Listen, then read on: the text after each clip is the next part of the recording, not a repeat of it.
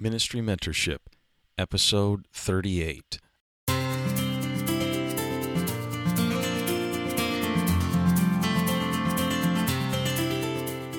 Hello and welcome to this episode of Ministry Mentorship. This is Jacob Tapia, and you're listening to a podcast dedicated to connecting apostolic leaders with young ministers for the purpose of helping them develop in their ministry. We were recently able to attend an evening and a morning conference in Raleigh, North Carolina. A host pastor was Wayne Huntley, and he started this conference for ministers to receive instruction and training by apostolic leaders, and it was just a great time to connect with new people. I want to specifically thank Pastor Norman Pasley from Cincinnati, Ohio, and Pastor Michael Chuppy from Bismarck, North Dakota, for sponsoring our promotional pieces that we used during the event. This was so helpful, and I appreciate their support. I would also like to thank Young Pastor and H2 Overcome for rating our podcast on iTunes. This is very helpful because it increases our visibility in iTunes. And let me just say that if you have a question or a comment, a testimony about how Ministry Mentorship has blessed you, you can send an email to jacob@ministrymentorship.com. And we've already heard from several of you that have just been telling us what Ministry Mentorship has meant to you, and we so appreciate that. In this interview, we're going to be speaking with one of the finest ministers in Pentecost. Tom Fred Tenney is a veteran of the apostolic faith and has a desire to spread the apostolic message across the world. I know that you're going to be blessed and challenged as you hear his insight into ministry and our walk with God. Let's join the conversation now. We're here today with Brother Tom Fred Tenney, and he has served for many years in the United Pentecostal Church. He's been a district superintendent, pastor, and evangelist, and just a tremendous minister of the gospel. He's ministered for over 60 years, and we're just thankful to be able to sit down and talk with him. Brother Tenney, thank you so much for joining us today. Thank you, Jacob. I am delighted to be here, share with you not so much what I know, but whom I know, the Lord Jesus Christ. Well, tell us a little bit about your ministry.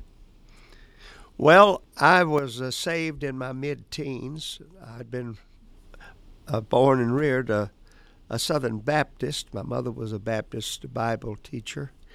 And one night, more or less on a lark, a number of us fellows piled into my 1947 Hudson automobile, went across the track to a Pentecostal church.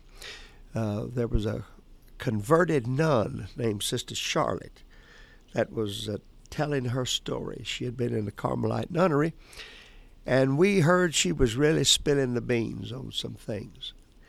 And we had been shooting pool in the local pool hall, and some of them in the back playing moon dominoes. So we piled in, went over just on a lark, sat down in the back of the church, and the sister gave a very interesting story and got just to the good juicy part, and she'd cut it off and say, "Come back tomorrow night."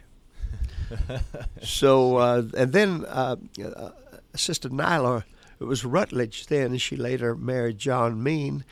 They pioneered works in Nova Scotia, but she preached. She preached about 20 minutes. My particular religious persuasion didn't believe in women preachers, but she was a fireball.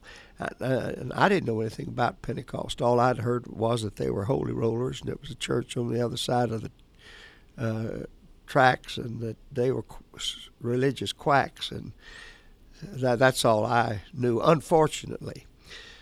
But I was curious, so 2 or 3 of us fellas piled in the next night and went back, see what the old gal was going to say. And again, she got to the very juicy part and said, "Come back tomorrow night." Well, I was hooked on that story because I've always been curious. So that night I went home, went to bed, and I had an encounter with God about 4 o'clock in the morning. I was awakened, and it felt like there was a slab of lead across my entire body. I could not move. Literally, I couldn't move. And I thought something tragic had happened to me, and I was preparing to die. all of a sudden I prayed because my mother had taught me to pray, and I said, Lord, if this is you and this has anything to do with that Pentecostal church and that altar they got down there, I said, you let this leave me now. Instantly it left. I said, oh, there's something going on here. Well, all the next day I wrestled with what I was going to do, but I'd made that commitment. And I went back the next night, and all I can tell you is something hit me, and I found my way in an old-fashioned Pentecostal altar. I didn't know what was going on, literally. Now, you've heard this as a story, but literally. There was an old brother behind me, and he'd say, hold on, son, hold on.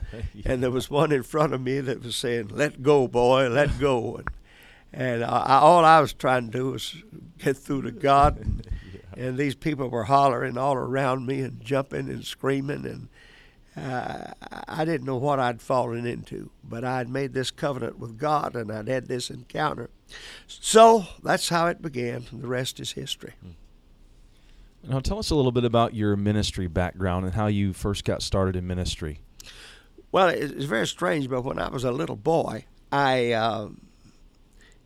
we'd play church sometime, and I was always the preacher. Or somebody wouldn't get married, and we was playing, and I was always the preacher's going to marry him. And I would get up on a stump.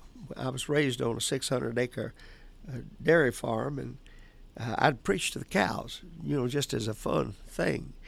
I later learned my mother had lost a child in a premature birth, and she asked God to give her a son, and said if he would give her a son, that she would dedicate him to the Lord.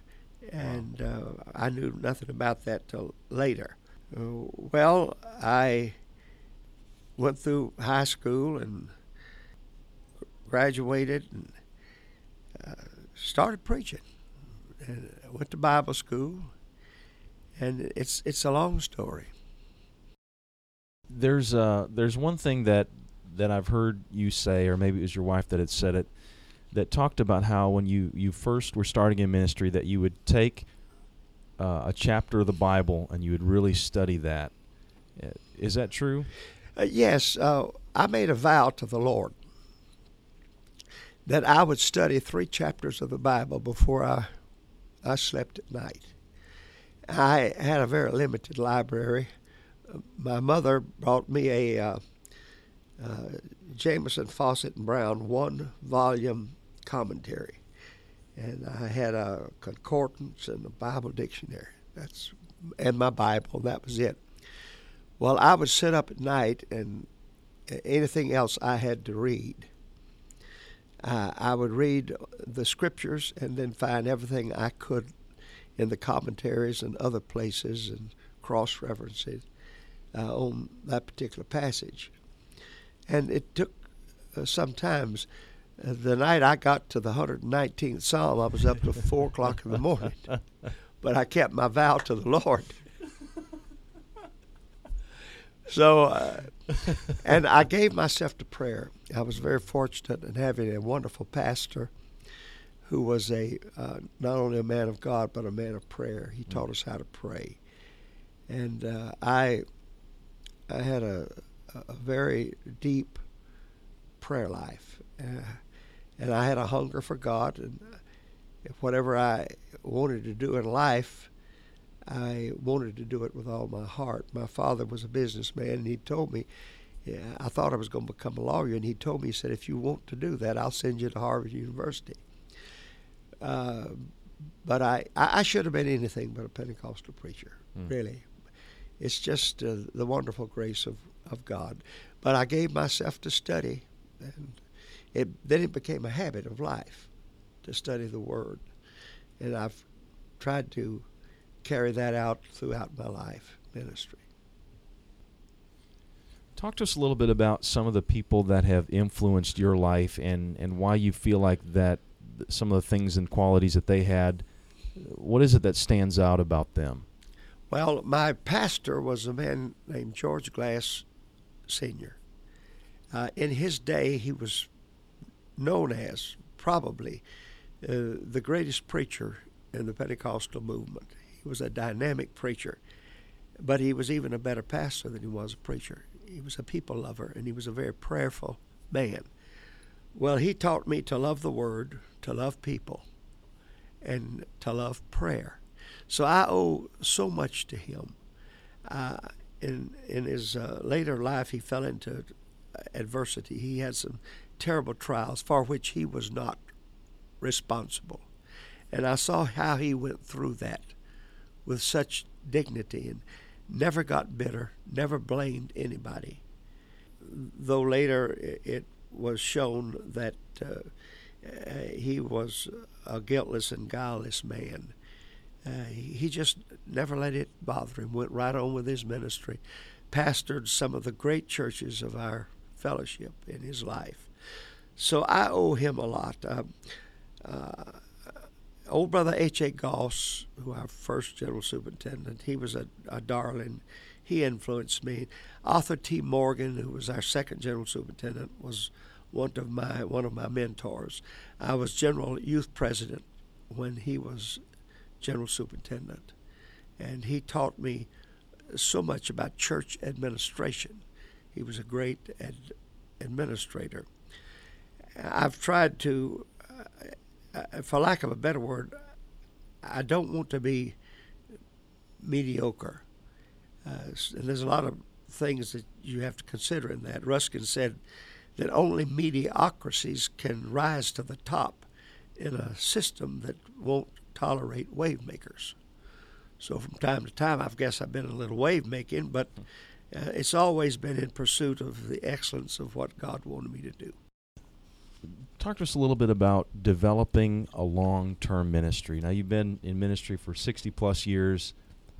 Where did that start? How does a young person develop that kind of a ministry? There's two words that I often use when I'm speaking to young preachers or candidates for the ministry, and those two words are priorities and discipline. Anybody can set priorities. You can make a list, these are my priorities, but it takes discipline to carry out those priorities. So I've tried to practice that. I set my priorities, and I've disciplined myself to do what I'm supposed to do. That's the best advice. You have to have a relationship with Jesus. He cannot just be something that you preach. You must experience him before you preach him. And that's not a one-time experience. You constantly engage him. My prayer life has changed. When I first started preaching, when I first got saved, I would pray by the hours, and that was good. Today, after all these years, I seldom pray over 30 minutes, but I never go 30 minutes without praying, without engaging God somewhere, finding a place to engage God. Singing a hymn, he said, speaking to yourself and the hymns in your heart. Paul admonished us to do that. And staying in contact. He said to pray without ceasing.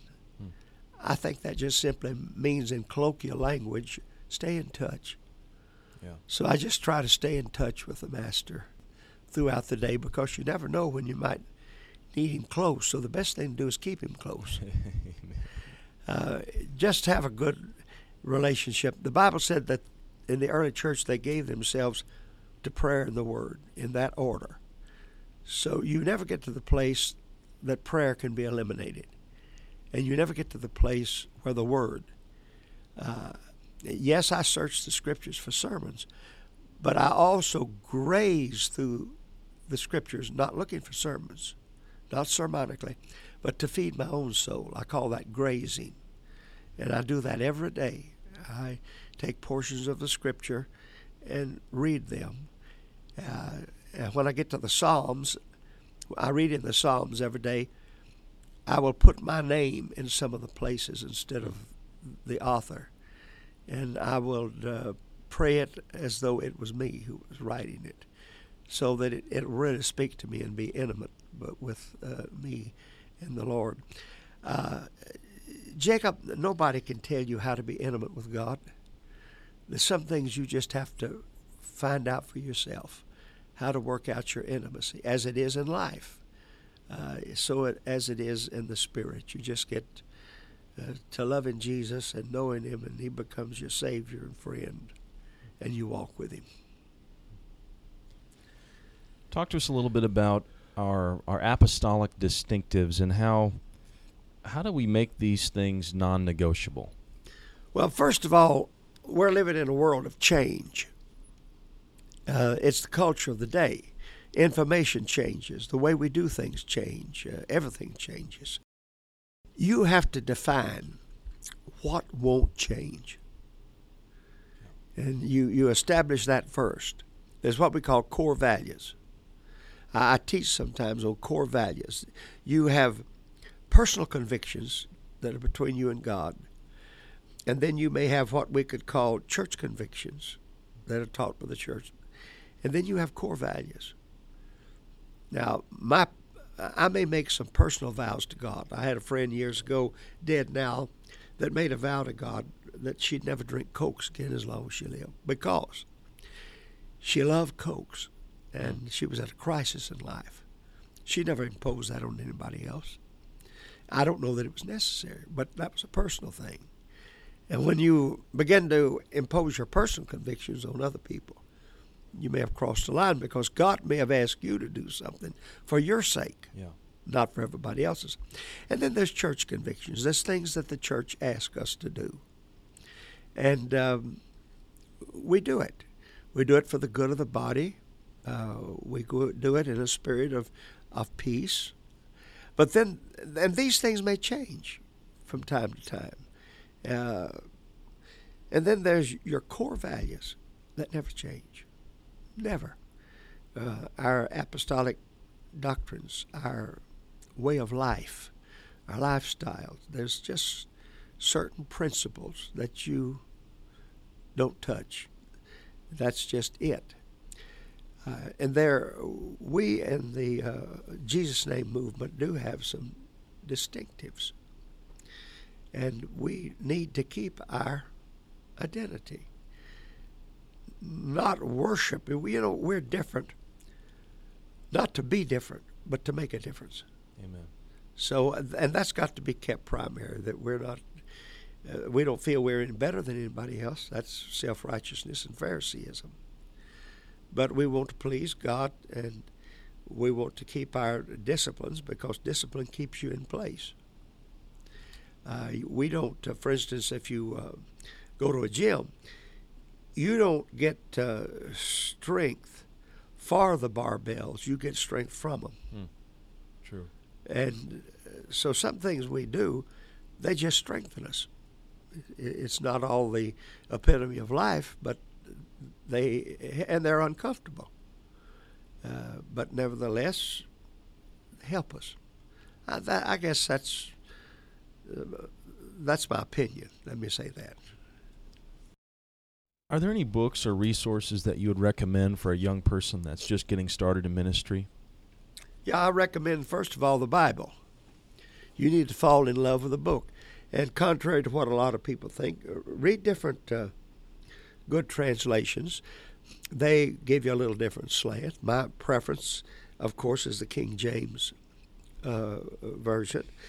But then get some good reading material. As I told you, when I first started, I got that big, thick Jameson, Fawcett, and Brown. I got me a concordance. I got me a dictionary, Bible dictionary. And then I would pick up books.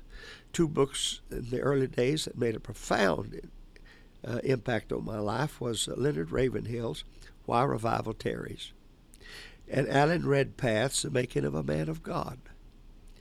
And then through the years, I have been a vociferous reader. At one time, I took 40 periodicals a month. I don't do it now. I have trimmed back some due to my age, and I'm constantly reading books. Not mostly religious books, about 90%, but I just read O'Reilly's the killing of Kennedy, the killing of Lincoln, the killing of Christ, and found them very interesting, especially the killing of Christ. I found things in there about the Roman Empire that I'd never read before. So be a reader and be a listener. God gave us 2 ears and 1 tongue, and you figure out why. What advice would you give to a young minister that feels a call to ministry? Do your best to get out of it. Because if you can't get out of it, you weren't called. There'll be in you a light that won't go out and a voice that won't die. And know that light and that voice. And if it keeps after you, and some people have criticized me for saying that, but when Elijah met Elisha, he just walked over and laid the mantle on him for a minute, never said a word. Walked off, and Elisha came running. He said, "Wait a minute, I'm going with you." Elijah said, "What did I say to you?" You know, that's almost insulting. Well, I guess he was thought, if you can be turned back, now's the time for you to turn back. Because for the next 10 years, you're going to be washing my hands, listening to me. But Elisha couldn't be discouraged. He felt that mantle and he wanted it. And if you feel that you are called of God, and you know that you are called of God, then pursue it with all diligence. Now you let God call you, and not somebody that'll say, I think you'd make a good preacher. You know, I've seen mistakes made that somebody give a good testimony, and some good sister or brother would come up and say, you know, brother, I think the Lord showed me that you're called in the ministry. Maybe so, maybe not, because I buy the kings and priest theory. That God called kings, God called priests, and kings provided the financing for the priests to carry out their responsibility. Some men that God calls into the business world to help finance the burden and vision of the priest. So just make sure that you're called of God. And strange circumstances can drive us to the Lord too, and to His perfect will. You know, I'm sure the 3 Hebrew children and Daniel, when they were being dragged 500 miles across that desert from their home, couldn't see God in it. But after we read the book of Daniel, you see it. And whenever you see Joseph in a pit and a caravan and lied on and thrown in prison, where is God? But he himself said, you meant it for evil, God meant it for good. So just follow and don't judge your whole life by one occurrence. Talk to that young person right now that's saying, you know, Brother Tenney, I'd like to make some changes. I feel like I want to, grow. I want to develop, and maybe even see some things happen in my local church. Maybe I want to be a part of revival, and I want to make a difference. And sometimes I feel like feel hindered, or feel like, it's moving too slow. What would you tell that young person? Well, number one, you don't ever get impatient with the pace of God. You just wait. The Bible said wait on the Lord. And then whatever you do, you consult with your pastor. Tell him your burden. Stay submitted to him. Listen to his guidance. Maybe you don't agree. Maybe you are in too big a hurry. But he knows that there's got to be a gestation time for your minister, or instead of a birth, it'll be an abortion. So you've got to pace yourself. And if you can't submit to your pastor, you're going to have trouble submitting to God. And that's all part of the training. And things will happen sometimes just to test your submission. Give yourself to prayer. Get a good prayer life and a study of the Word, and be a witness. If you're in school, wherever you are, I don't mean to be intrusive in people, but he said, let your light shine. Light doesn't make any noise, but it leads a lot of people. And just by your living example, rather than your caustic accusations or judgmentalism, you can win people. The conversation of your heart can win people as they watch you under pressure, and maybe even on cross. The cross was not for Jesus, it was for us. And sometimes God will put you on a cross not because of something you've done, but for others, so that they can see the redemption of God and the patience of God in your life.